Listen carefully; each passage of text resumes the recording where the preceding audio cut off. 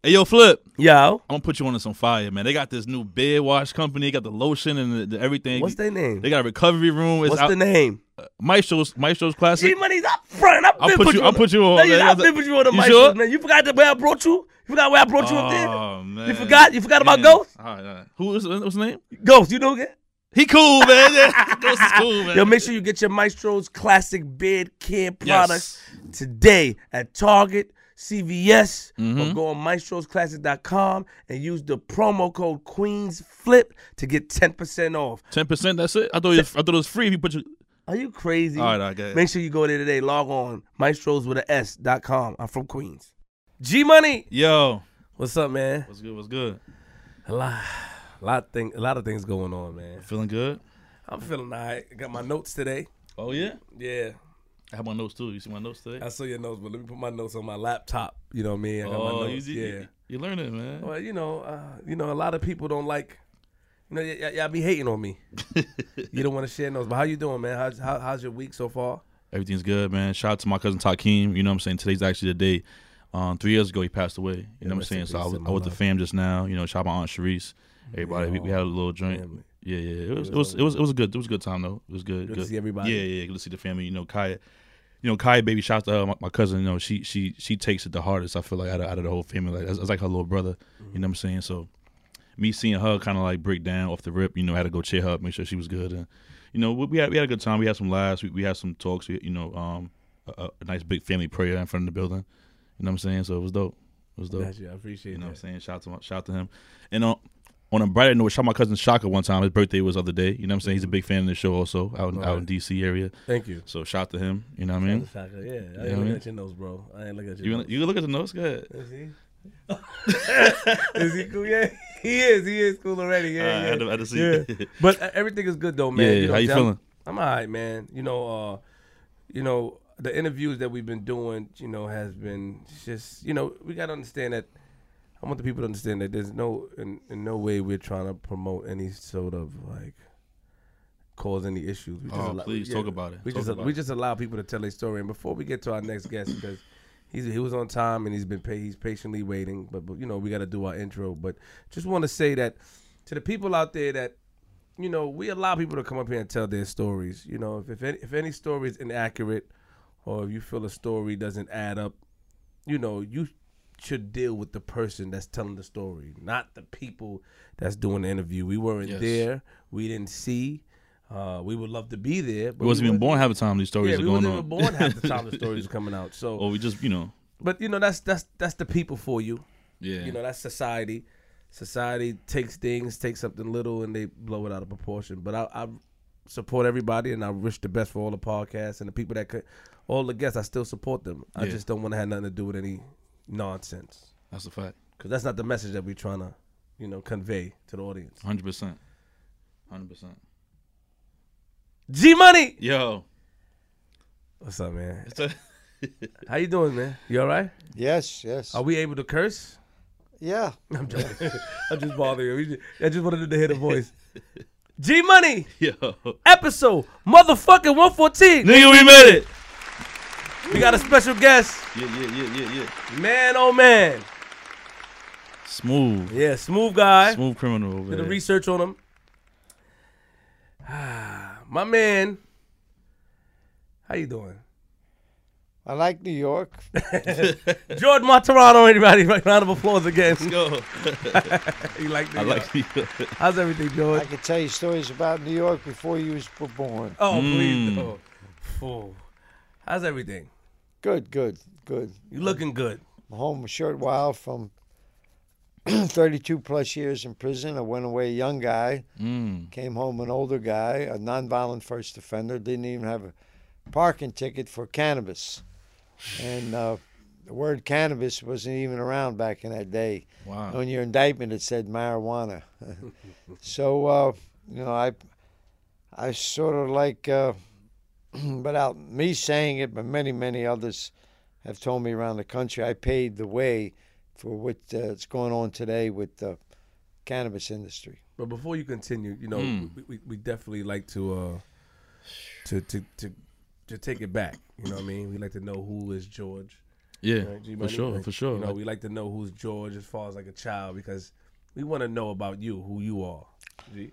Well, I grew up in a very ethnic neighborhood. Matter of fact, the block in the 20s and 30s, the block that I was raised in was called Gunman's Row, Oh. because if you people had businesses that had money owed to them, they would come down to Gunman's Row and they would go in these hangouts and they make a deal. So, and I come from like.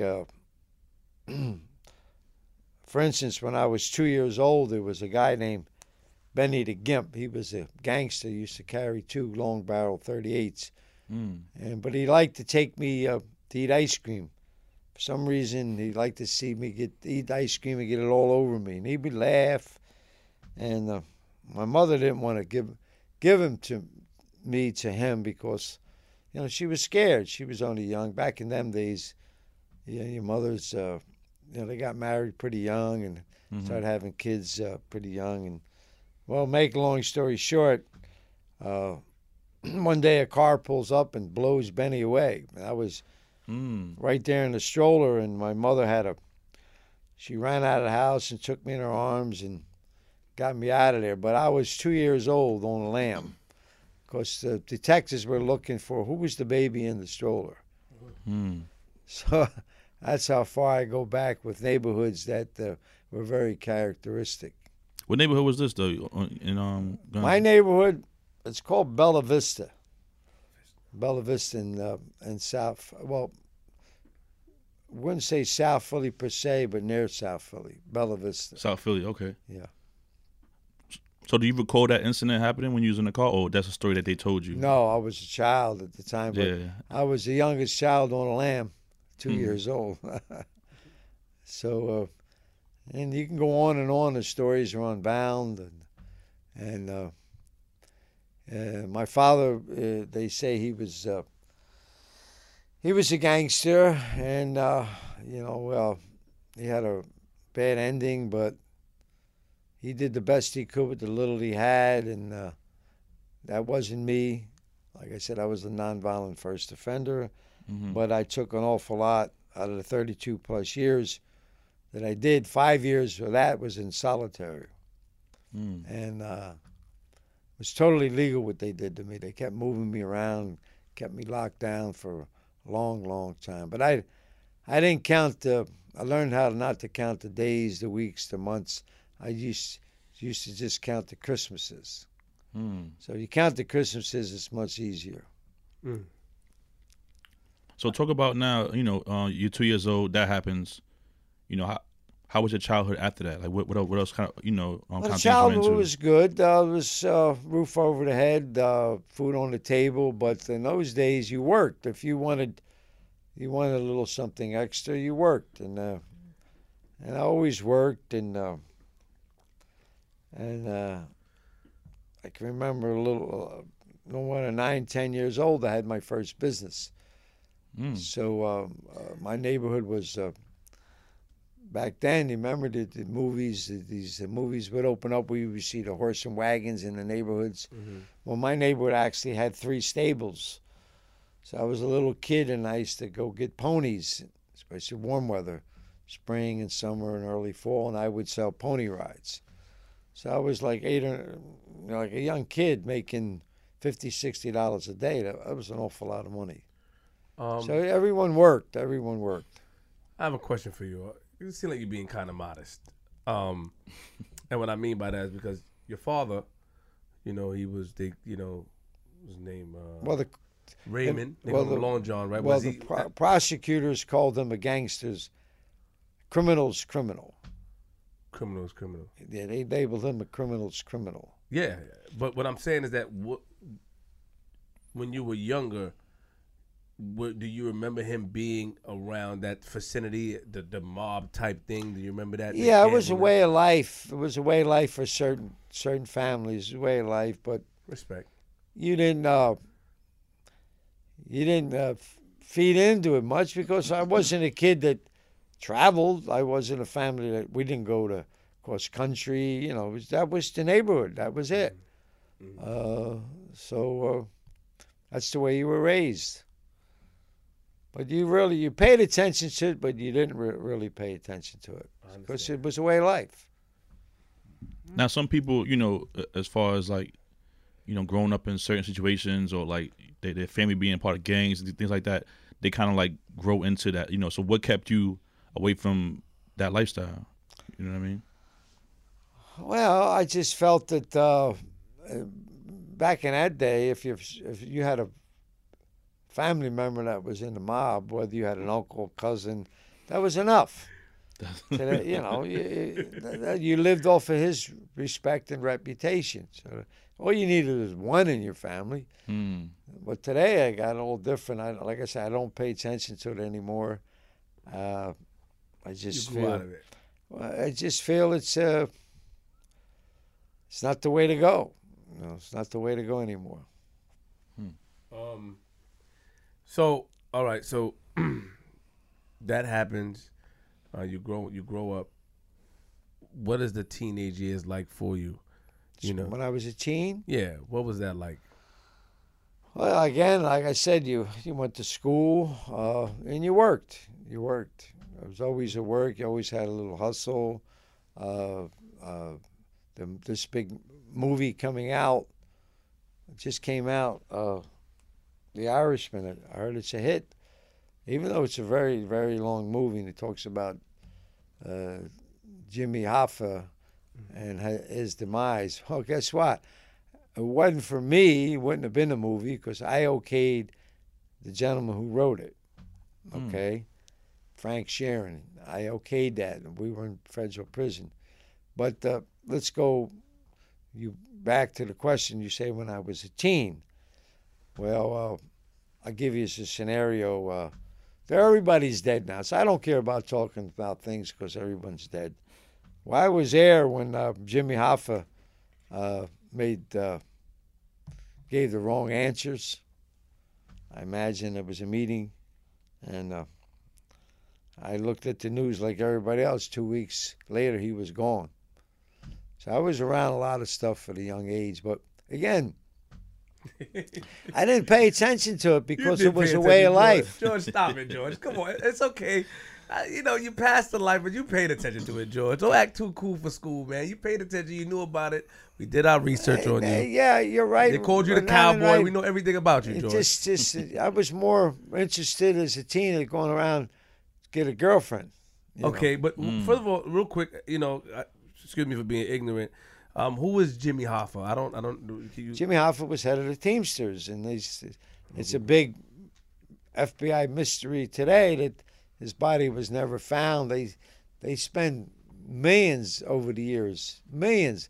I think over the years they kept saying he was buried here, and the FBI would come and spend a ton of money to try to find it, and they never found it. And that happened like 5-6 times over the years. Okay. Yeah. And then you said that he answered the questions wrong. What questions are you referring to? I don't know. I wasn't there, but I imagine he answered them wrong because 2 weeks later he was gone. So you saw him. You knew him. I mean, that's how close I was to that serious life. Yes. But, I try to get away from the castle, then play into the castle. But did you really try to get away from it as a kid, or you? Yeah, because it was a way of life. So my godfather and my father did, it was always everything was serious all the time. So as a young guy, you wanted to get away from the seriousness. What was your mom take on everything that was going on? Excuse me? What was your mom's take on everything that was going on at the time? Well, she was an old school. You just you played the hand you married into. That's real. But my father came up from nothing, so he didn't he came up from nothing. I mean, his family, his parents used to in the summertime. Him also with his siblings, they used to go pick in New Jersey. They used to go pick vegetables in the summer and live in these little shanties. So he came up the hard way. So you understand why he, because when I did research on your father today, and I watched, you know, a mini documentary when they walked past where he was gunned down. They said that he always had money. So do you understand why he thrived to maintain, to get money? Well, because he of had his money hard... when he became older in life, but as a young guy, he struggled. Yeah. Matter of fact, my location, my Hip Hemp Cafe, ladies and gentlemen, Philadelphia, hiphempcafe.com, everyone can see it. I have a 200-year-old well. 200-year-old well on display. I'm the only business in America that has it. It's level with the floor. It has a lot of history. It's called Bootlegger's Well. And my father, as a young kid, used to make money running pints from the bootleggers from there. So I wind up, coming to our family many, many years ago. But we had heard rumors about this well. Well, no one ever saw it until I did construction to open up the Hip Hemp Cafe. And sure enough, there's a well there. It's like 30 feet deep, and it was used to run off the stills when in the Prohibition time. So my father was a young guy trying to make a few dollars to, feed us. So it's symbolic to me, but it's called the Bootlegger's Well. Real quick, because I'm gonna move off the subject, but when I did your father, last question about your dad. Your father, did he sort of like try to keep you away from the life that he lived, or you were close to you? If you understand what I'm saying, I don't want to say he brought you into the life. He wanted me to get an education. I had a full scholarship to Temple. Oh, that I didn't even pay attention to, because you was caught up in the life. Trying to catch him. You think he good? Instead of going to school, I went up there and selling weed. Yeah. So I had plenty of opportunities. But he wanted you to get an education. So He Pops wanted you to get an education. definitely wanted to be like. See, people don't know in America. There was Jewish mob. There was Jewish mobs, also with Italian mobs, and their children all went on to become doctors, lawyers, and so their mob life was wiped out. Matter of fact, Philadelphia was the last city that have a Jewish mob boss. But I always heard that, but I never. Willie Weisberg was the last Jewish mob boss in Philly. So, but their children went on to get education. Well, the Italians were not so good in that move. Do you remember how you started getting into the weed business? Let's get straight into it. Well, I was a young guy. Your teen, everyone goes through. In your teens, everyone goes through some mental anguish. Every teen goes through it. So you either, drink a little, do something that you're not supposed to be doing. Well, I ran across marijuana, and it was my escape. Forget my troubles, and I started. I don't know, 15, 16. And from then I smoked, and then I sold it, and then I went to prison for a long time. And I sustained. Even though there was drugs in prison, marijuana prison, I didn't do it because I had to I had a lot of responsibility as a mentor educator. So anybody does time, once you lose your credibility with staff, you cannot, help as many as I did. So 30-some years, 32 years go by, and I come home, and I went home not too long before I indulged. Now, real quick, you said you started smoking marijuana because you had some troubles. Before that, you said it seemed like you had a pretty nice life setup. So, like, what kind of troubles did you? Well, not troubles, documented troubles. Anguish, mental anguish. All teens go through. So like you bullying. You need that escape. you know, you need to forget your troubles. You were getting bullied around that time in school, or No. You just every teen, you know, you want. He just knows how to answer questions. Yeah. Well. Yeah. You just know how to answer questions. Well. He said trouble. I'm trying to figure out why. You're not gonna divulge into. You're good. I give you the credit. You're good, but you're not. I'm catching on. You're real good. You're real good. You're not gonna answer. We know you didn't fold. I read it. You didn't fold. We know that the judge might have gave you a hard time because you were in. You know, I guess because of who your father was. You're a man's man. I salute you. You know, but even by watching you, how you answer questions, we know you're positive. We know that you push the positivity, but in order for us to know who George is, we ask these questions. Well, George, it's the stories. I'm a river of stories. Number one, but the stories. My message is, I hope people get something from what I say to help them in their lives. Understood. That's the most important thing. Positivity.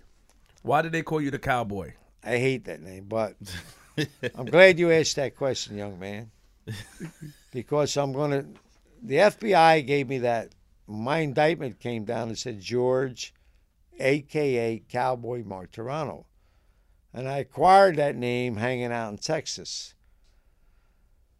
It just so happens that a lawyer called the bar I was hanging out, and the lawyer his phone was already tapped, and they needed actually to give you an AKA, it has to be federally recorded.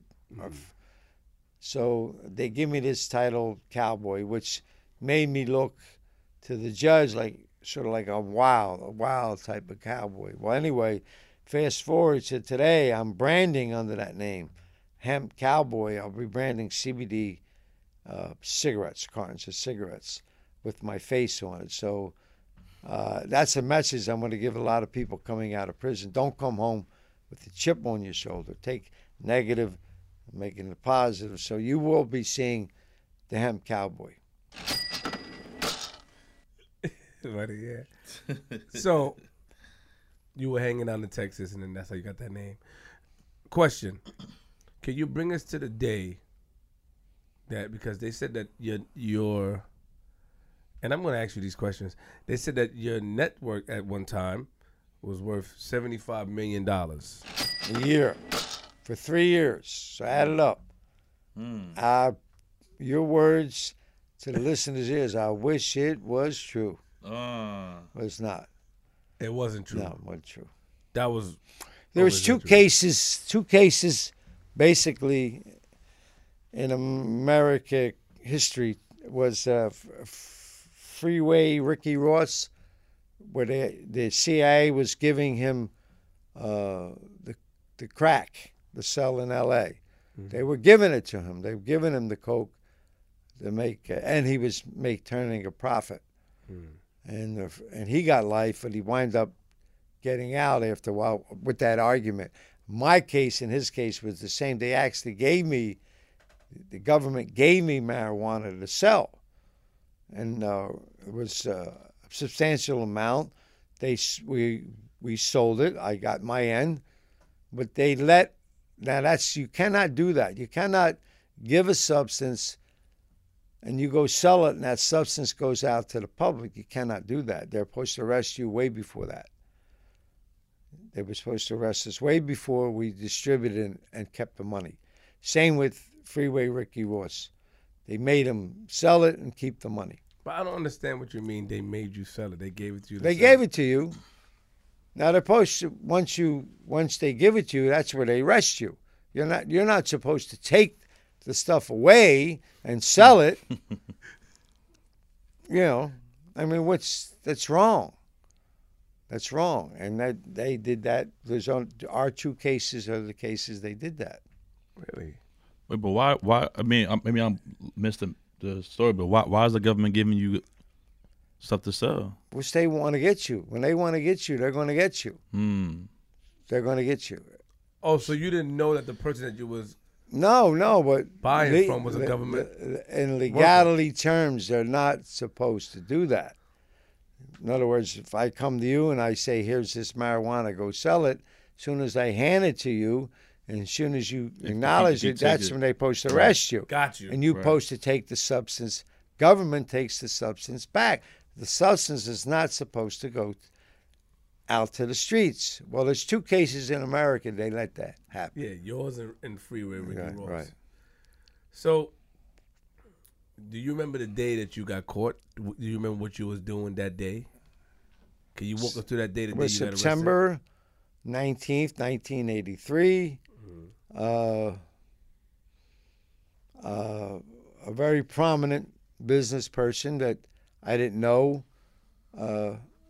was working with the feds.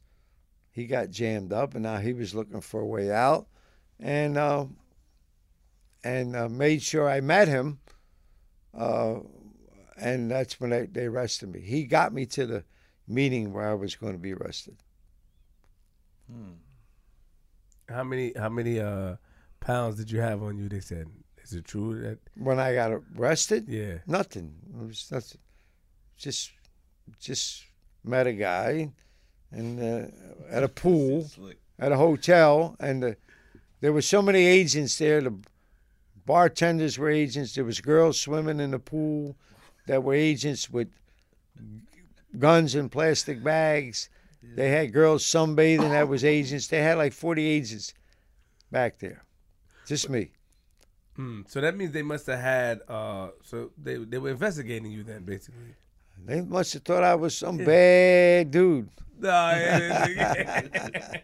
So you get arrested, and once you get arrested, you take it to trial. You don't take it to trial. You tell them that your lawyers talks you into. Well, it was when my book comes out or movie, you'll see it's a big, so much double cross. And I mean, my life story has everything in the makings. It has the streets. It has drugs. It has the mob. It has courtroom double cross. It has prison. It has finally getting out. Can I ask you a real question? Can I ask you a question? Did you consider yourself a part of the mob, George? Yes, not mob, not in mob approval, but my dad, what your dad was, you were. So you got the respect. You didn't have to be in the mob. You know, back in the day, it made sense. I don't know if it makes sense anymore. So you didn't have to be. If you were my brother and you were in it, that's enough. Yeah. As long as you don't. Listen, I don't care if you're in the mob, out of the mob, if you live on the streets, whether you're legitimate, somewhat legitimate, illegal. It's very simple. You don't lie and you don't cheat. And that's how you survive. So they were supposed to give you 10 years, right? My guidelines, government probation guidelines were 48 to 52 months. To be cruel, they could have took me 3 times over 52, which have been 15 years. To give me life, no parole, nonviolent first offender, was absolutely monstrous. Monstrous. And what was their reason for doing that? Well, there's so much. Like I said, I don't think we would have time on the show. There was so much. In my case, you had prosecutors going to Washington and saying things like they were going to bring down the Scarfo mob through my indictment. And then when the indictment came down, it was just a bunch of young guys with no records. So those prosecutors from Philly going to Washington and saying that their careers didn't go anywhere. So there was a lot of political nonsense. Well, yeah, didn't go down like they told Washington. And let me tell you something: these people in government, especially in the feds, you know, they'll stab each other in the back quick. So these prosecutors didn't deliver. So the only shot they had was pressure me, kept me in solitary. Hopefully, I would break. So then that didn't happen. And they tried to get you to flip on tell them business about your dad and the family. Yeah, they thought I knew tremendous secrets, I didn't. Understood. So now you're in jail. You get the time. You get how many years? Life in prison without parole. That means you come home in a body bag. Got you. So Bring us in the first, your first couple of years in prison. What was it like? I was in solitary for 5 years, Mm-hmm. so you're in a hole. Some of the holes I were inhuman. I don't know if you know what a boxcar cell is. We do. It's a double steel door. Some of the boxcar cells I were in were actually condemned. They didn't even have toilets. They just had a hole in the floor, which sort of like a clutch on a car or a truck. Mm-hmm. And you would, just a hole in the floor, and then you hit the clutch, and then it runs water. And you better know how to jail with them kind of cells. The first thing you better do is get a bucket, because at night them rats come up out of that hole. Mm. And it ain't not nice fighting rats 3, 4 in the morning. That's So crazy. I know all about hard time. Why did they put you in solitary confinement, though? Was ordered by the prosecutors. They were desperate to save their careers. They didn't deliver through my indictment. So now you in prison. Do you get the same? Obviously, after the whole solitary, like you get the same love that you did when you were at home, as far as the family and the reputation from your dad. Well, thank God, I had good. I never burned my bridges with my family or friends, so I had tremendous support. But the first 5 years was difficult because they didn't even know where I was most of the time. It was illegal to keep you in solitary. Now, if you cause infractions or you're violent, something like that, but I just was supposed to do my time. That's all you was trying to do. Yeah, I couldn't do it.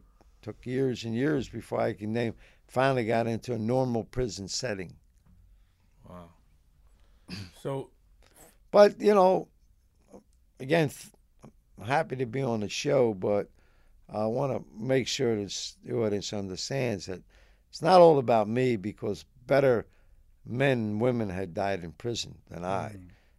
Prison's not a guy thing. Everyone thinks prison's a guy thing. A lot of women have suffered and are still suffering. Just want to share that with the audience.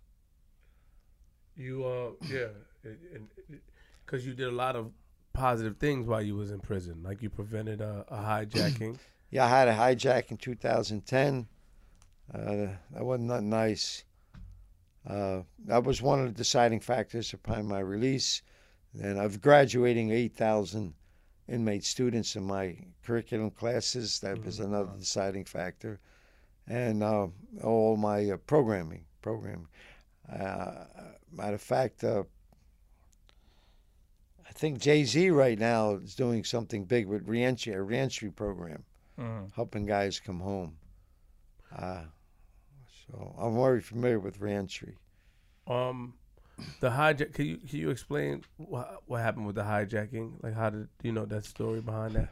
I don't know. I just was. When I've been chained up in prison transports and buses back and forth to this country. You can't imagine after 32 years. I thought I was born. I felt like I was born in the cell, and the sink was my cradle. Myself. Didn't even think about the streets anymore. Anyway, I'm on a prison transport. When I know I got to travel, certain things I do. I stay up late, do a lot of working out, make myself good and tired. So you're chained up on a plane all day. You just want to sleep. And I felt something around my feet. I looked down. I thought it was a pen. And sure enough, I looked a little more, and it was a handcuff key, and I knew I'd probably be dead in a matter of seconds, because you ain't coming out of cuffs in a prison transport in America. You will be shot. You will be shot in seconds. Their marshals are trained. We have them laser sidearms. And I said, well, I'm going to die. And it was dropped there by some wasn't a marshal, contract worker. And there was some Somalian pirates behind me trying to get a hold of it. They didn't understand English. They didn't understand the consequences. You come out of them cuffs We were in the back of the plane. It was past the Sally Port where they feed you. There was about 12 of us back there. The whole 12 of us would have been killed. So I happened to wrestle them out. I got the handcuff key. If I say, here's your handcuff key, I know I'm going to be killed in about 5-6 seconds. So I just threw it aside, and I told the marshal, better get this key. And I got the worst end out of it. I got hog-tied, and they call it Velcro wrap. They put you in a seat and they wrap you with a Velcro so you can't move. They put a hood over your head. So I got the worst end out of that. And the plane lands, FBI is waiting for me. And I said to myself, you know what? They'll figure it out. And they threw me in a hole. A couple of days later, that's when they came. They said, we know what you did, Martorano. And I said, well, I need to document it. I need to document it. You know what I did? I need to document it. I need it for my warden. It took me 4 years to get it. Took me 4 years. So, like I said, you ain't coming out of leg irons, and it's a speed key. I don't know if you know what a speed key is. It's about 3 inches long with a grip. Speed key means it unlocks your handcuffs and leg irons. It's one set. And you ain't coming out of that. When did it get easy for you in prison? Like, when was it things Never relaxed? gets easy, because over the years you start losing loved ones. Never gets easy. So you just got to keep going, stay strong, keep going, exercise, eat right, occupy your body and your mind. I don't know how I do it. I don't know how I did it sometimes. Yeah. Today I'm out here and I don't know how I did it. Did you meet anybody in jail that kind of like was your like mentor or helped you out throughout the way through your time? Nah, I never was much of a follower. I was always a leader. I created my own way, but John Gotti was my cellie for 2 years. And I was a rare characters. Rare characters. So What was he like? John was a gentleman, and shame what happened to him. I think they could have took care of his illness. I think they just let him languish. You think that was intentional? Well, he had what you call everything had to be approved by Washington with him. In other words, if he had to go to an outside doctor. So they just, the chain of command just took all its time. I understand that, I don't know verbatim, but I understand the family was told if they had him sooner than later, it could have prevented it. Doctors told the family that. With the cancer, yes. And he was a gentleman. You enjoyed being in the. Oh yeah, very, very intelligent man. He read unbelievable books. Very intelligent. Wow. But he was, he was a gangster's gangster. You know what I mean? He'll hold you in the fire with his own hands and not worry about burning them off. That's the kind of man he was. But don't you find it strange? And this is to the people, like, don't you find it? We find it very curious that a guy like George could just hang out with John Gotti, no problem, man. You smooth too.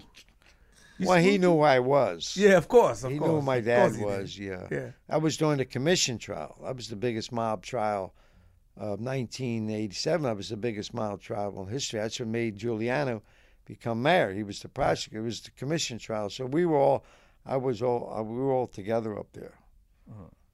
But in your book, MCC New York, yeah.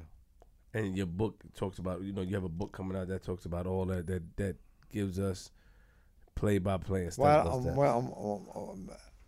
I haven't written many books. I have written 31 books, but my book hasn't come out yet because I haven't optioned it. Looking to option it right now. Wow. So moving forward, you now prison, it's not easy. How do you start the programs that you started? Save that. Your father passed away. How did that affect you? You were in prison. How did that affect you? Well, I did his eulogy. The warden approved for me to do his eulogy. I wrote a beautiful eulogy in a poem called "Lions Love Last," and actually it was published in the Philadelphia Daily News. So That's nice. So the warden what we did is we went live right into the funeral parlor in Philly from a prison in Louisiana. So I did the eulogy live. So yeah, they don't let you visit your loved ones. Them days are gone, way gone. Really? Yeah, no, you're not going to go visit a funeral, nothing like that. They stopped all that. They do it now, though. I think, right? I think they do it now. He was in a fed. He was federal, so I guess. They do it, but very rare. The only way they would do it today, if you're at a camp, you're at a camp facility, but they're very rare. Then you would, even if they do it, you would have to pay for the marshals for the day. So you start these programs. So you said you graduate Over 8,000 inmates. Students, what was the program? Can you tell us something? Reentry. I'm proud to say I actually created reentry with the Bureau of Prisons. We created in the Coleman Complex in Central Florida. What happens is in '87 they took the parole away. So there was no programs because no one was getting out. You had to do 2/3 of your sentence. So so finally someone in Washington said, you can't do this. We're keeping them in longer, but you still have to have programs getting them released to back to society. Then we started reentry, and then it grew into a big budget. I hope it's still going today. My proudest class that I designed was Fathers Behind Bars, and when I left, it was still going. Then I heard it was still going. Proud of that, which takes estranged fathers, inmate fathers, and try to get them back with their children. So we did that program.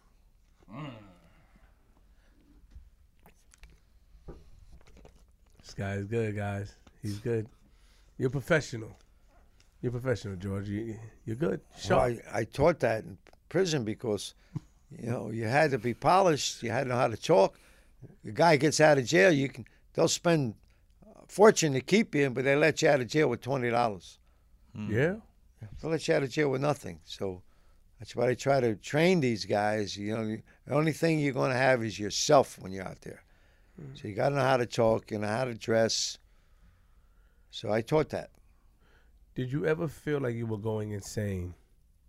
Did you ever feel like you were losing yourself inside? Oh yeah, there was. You had to fight against yourself. Any guy that, to me, anybody that don't think they're going to humble themselves to the Lord, when you're never coming home. Yeah, I wouldn't call him a liar, but I know what it is.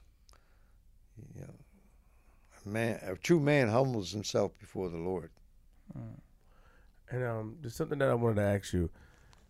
You said that a couple of minutes ago we were talking about what characters that you met in prison that you heard about out here that they did that end up being different in prison.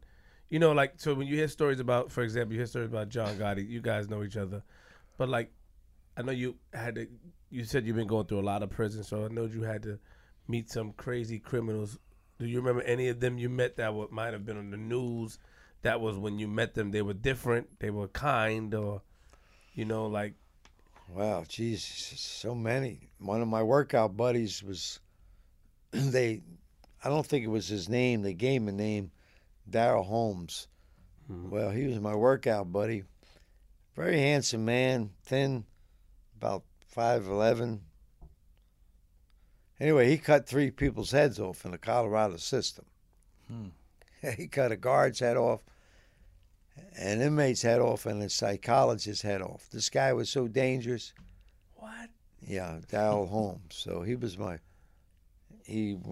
my workout buddy for a while, and he was something. But when he told the warden that day, he said, "Warden, I did all your programming. I've been here over 3 years, and I didn't cause you any trouble. Now I want to go back to the Colorado system, prison system, and if you don't, somebody's head's coming off." So he told the warden, very casual. And the warden said, please, Holmes, don't do anything. Don't do anything. Well, the warden leaves. Now our cells crack and you work out. 5 guys, 5 cells crack at a time, open up. You got to go out in a chair and work. I got to go out in a chair, work out with him. Well, I had a towel around my neck that day. And he looked at me. He said, George, listen, one thing. I would never cut your head off. You don't need to wrap that towel around your neck. He literally cut.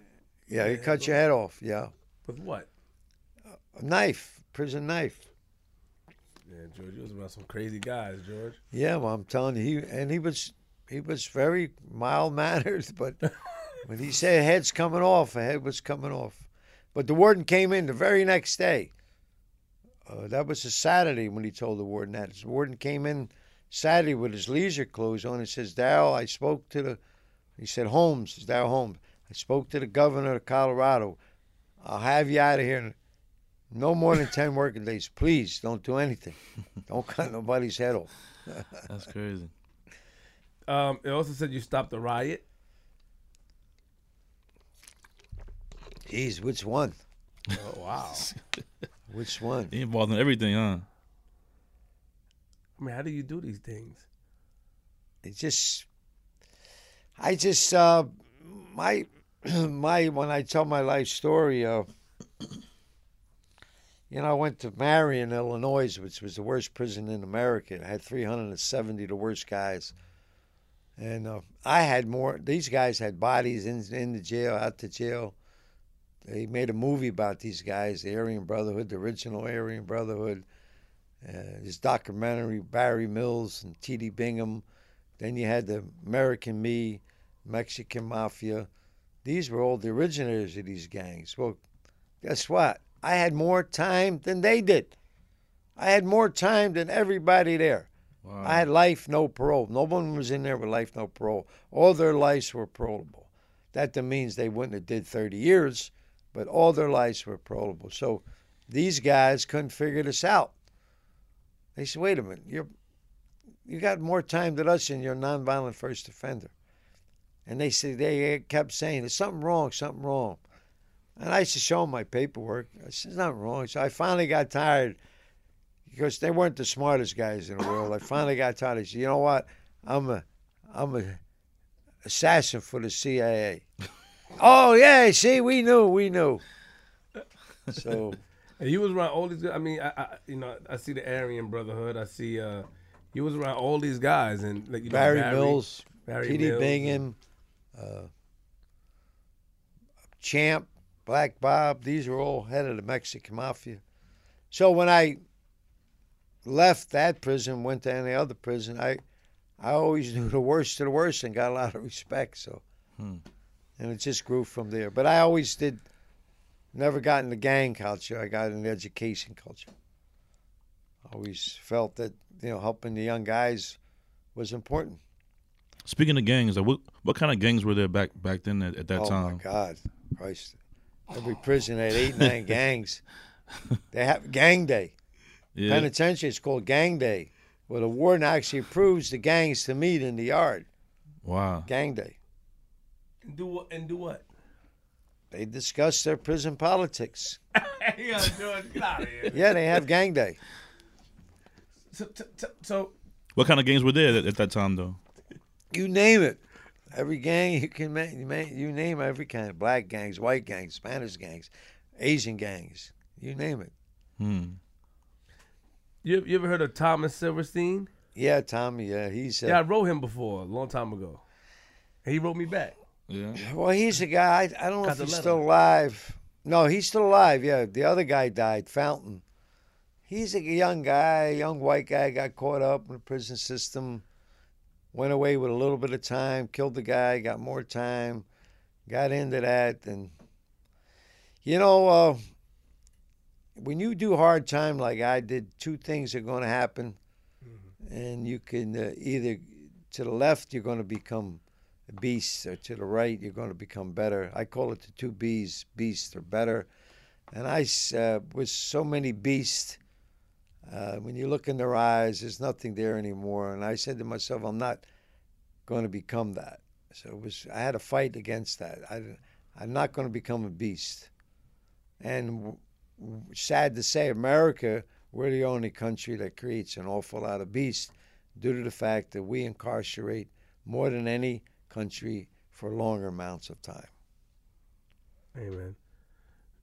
Bring us to the day you got the, because you did a lot of appeals. When you found out you were going home, how long before you were released did you find out? I was released. Matter of fact, I just had an anniversary on October the 5th was the day I walked out. But I found out on the 2nd, October the 2nd, found out at 7:30 at night that the order was signed, but I had to go through a workday process, so I couldn't get out on a Saturday or Sunday. I had to wait till Monday.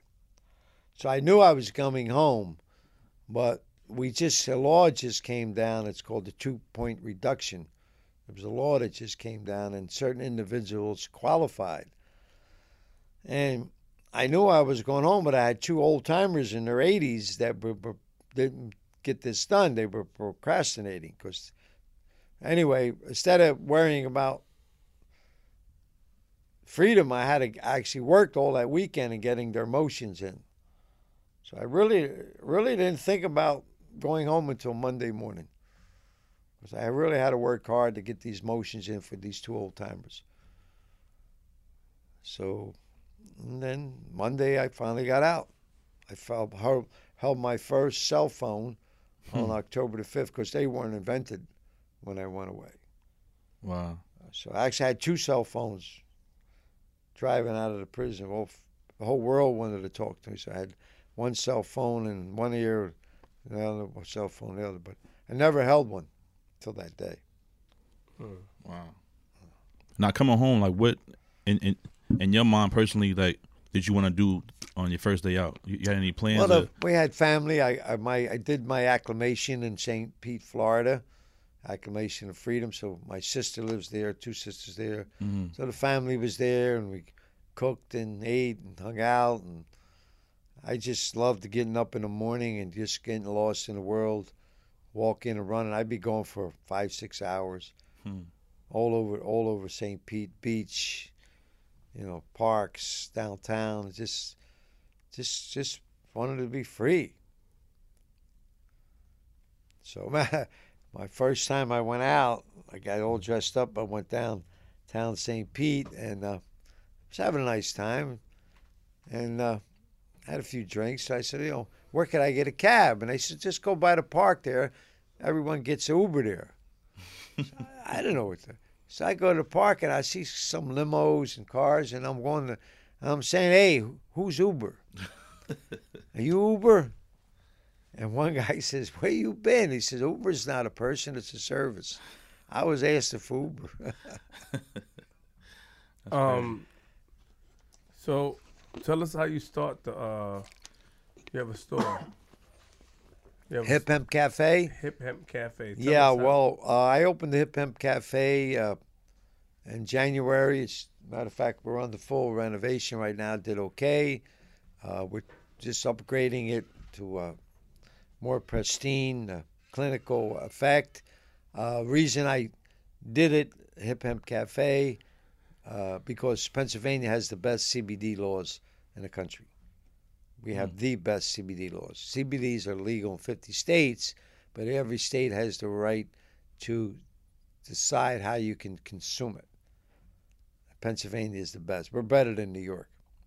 New York is not there yet. So the Hip Hop Cafe is basically what? Can you tell us about the cafe? Can you tell us about it? We have everything CBD. We have coffee, teas, cold drinks, CBD water. We have CBD We have CBD pastry of all types. We have CBD items. We have CBD flour. So it's a complete, full-fledged, total, everything in the place is CBD. So, again, Pennsylvania is the best state to do it. It's the best. So Real quick, because we're going to wrap it up in a little bit. Give us a day, how it is being you. Like, what do you do throughout the day now? I get up very early, no matter what. I don't care if I don't have much sleep, I'm up very early. I take 2 cold showers a day. I've been doing that for Christ, over 30 years. And you still do it? Yeah, cold shower, run every morning. A lot of times I run to all my appointments, which can cover 10, 12 miles a day. Run to all my appointments. Jeez. Of course, you can't drive. You can't park, especially doing Center City. So I run to all my appointments and take care of me. It's just busy meetings. But I always take time to interact with. I have what you call. I'm an intervention dash specialist. So there's some people that have problems in their life. I give time to interact, discuss things. You just keep busy. Keep busy. How can you help somebody today that's suffering from, PTSD or, Well, I have as an educator, mentor, I have a certain way to do things. First of all, I want to get to know he or she, not discuss anything, because if he or she doesn't like you, you're not going anywhere. So you got to get that individual to like you as a person, and vice versa, and then you go from there. I agree. Interesting. So let me ask you a question. How do you think your life would be, if you weren't brought up in the family that you were brought up in, with your dad and everything like that? How do you think your life would be? That's a lot of things. People tell me that, I'm intelligent and this and that, and if I could have went another way, but I disagree. I could have went the other way. I had a scholarship. I just chose to. The temple, you said, right? Yeah, I could have been a lawyer, whatever. I just chose to.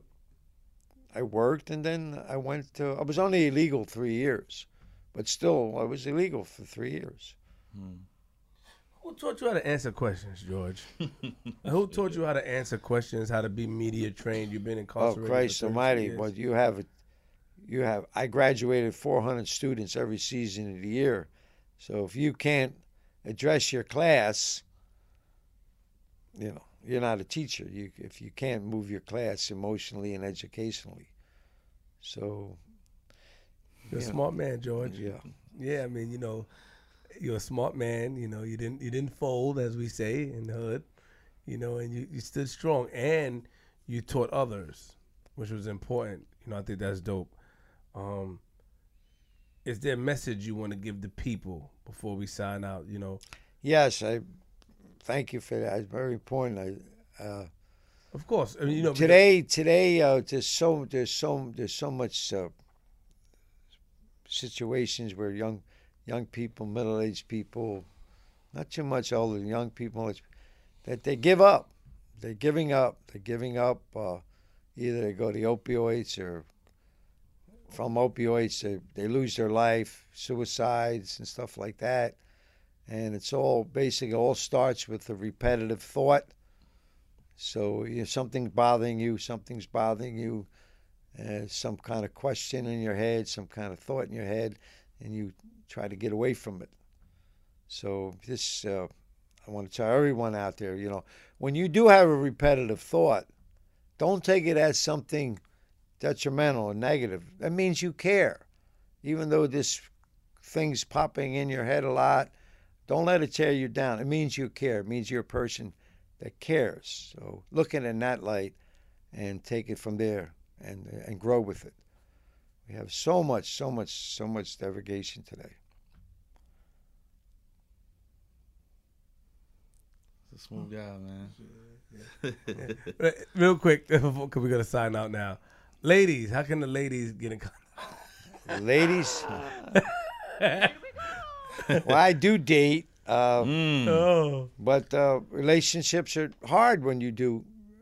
Be truthful. When you do 32 years, prison relationships are hard for me because I had to stay Spartan. I had to stay tough. I had to stay sharp. So to survive, I had to survive. Right. I was in the worst prisons known to man in this country. So now you come home and relationships is hard.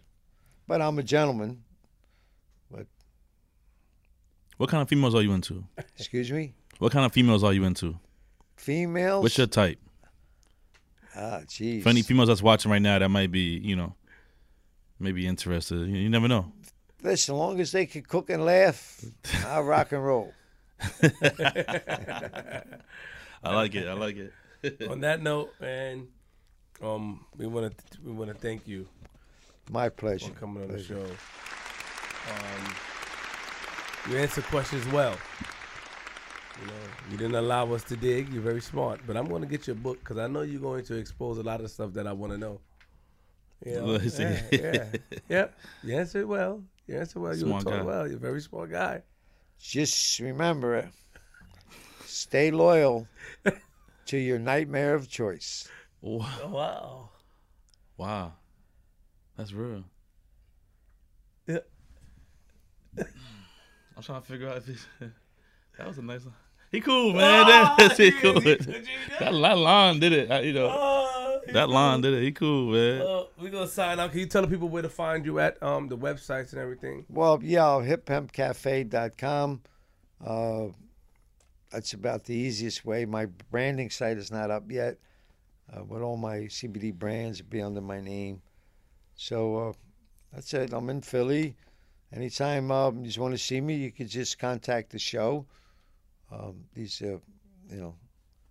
Flip the script, and they'll get a hold of me. Anything that we can do to help others. Yeah, Appreciate that. I think that's important that you want to spread the message to the youth and help them and guide them in the right direction. Yes. That's dope. G-Money? Yo, man, I just want to say, this is by far a shot at any of our guests. But, when you come to this platform, you have the option to speak how you want to speak. You know what I mean? We don't force upon any answers or any stories or opinions or views of your lifestyle or your past. So and this show is a perfect example of that. You know what I'm saying? He spoke about what he wanted to speak about, and we respect it. And it was still a good story. It was still good content. And we try to push as much as we can, but it's what you give us is what we're gonna take on the show. You know what I mean? So salute to my man George for coming up here. Appreciate you, man. The cowboy. Yeah, he answered. He answered well. Yes. Hold Thank on, you. George. Let us sign out. We almost done, Joe. We almost done. Yeah, George is ready to get him out of here. Listen, man, I just want to say, I want to thank George and thank everybody for coming in. His team and all that. His team, man. Salute to them Salute to for them bringing all them in time. here. Fridays, Fishbowl Fridays. Fishbowl Fridays, every Friday. Yeah. They know, they see the, Flip the script. Flip the script. DJ G Money 156 on the IG. You know what I'm saying? That's Queen's Flip, man. I enjoyed this interview. I like a challenge, and George, he stood strong, man. A man with wisdom. I tried to pry. The crowbar wasn't strong enough for old George, old George, man. But I'll say I appreciate it, and lock your doors, close your windows, close your blinds, open your blinds. If you see a man like George on your lawn, you don't need a firearm. No, let him in. He'll talk to you all night long.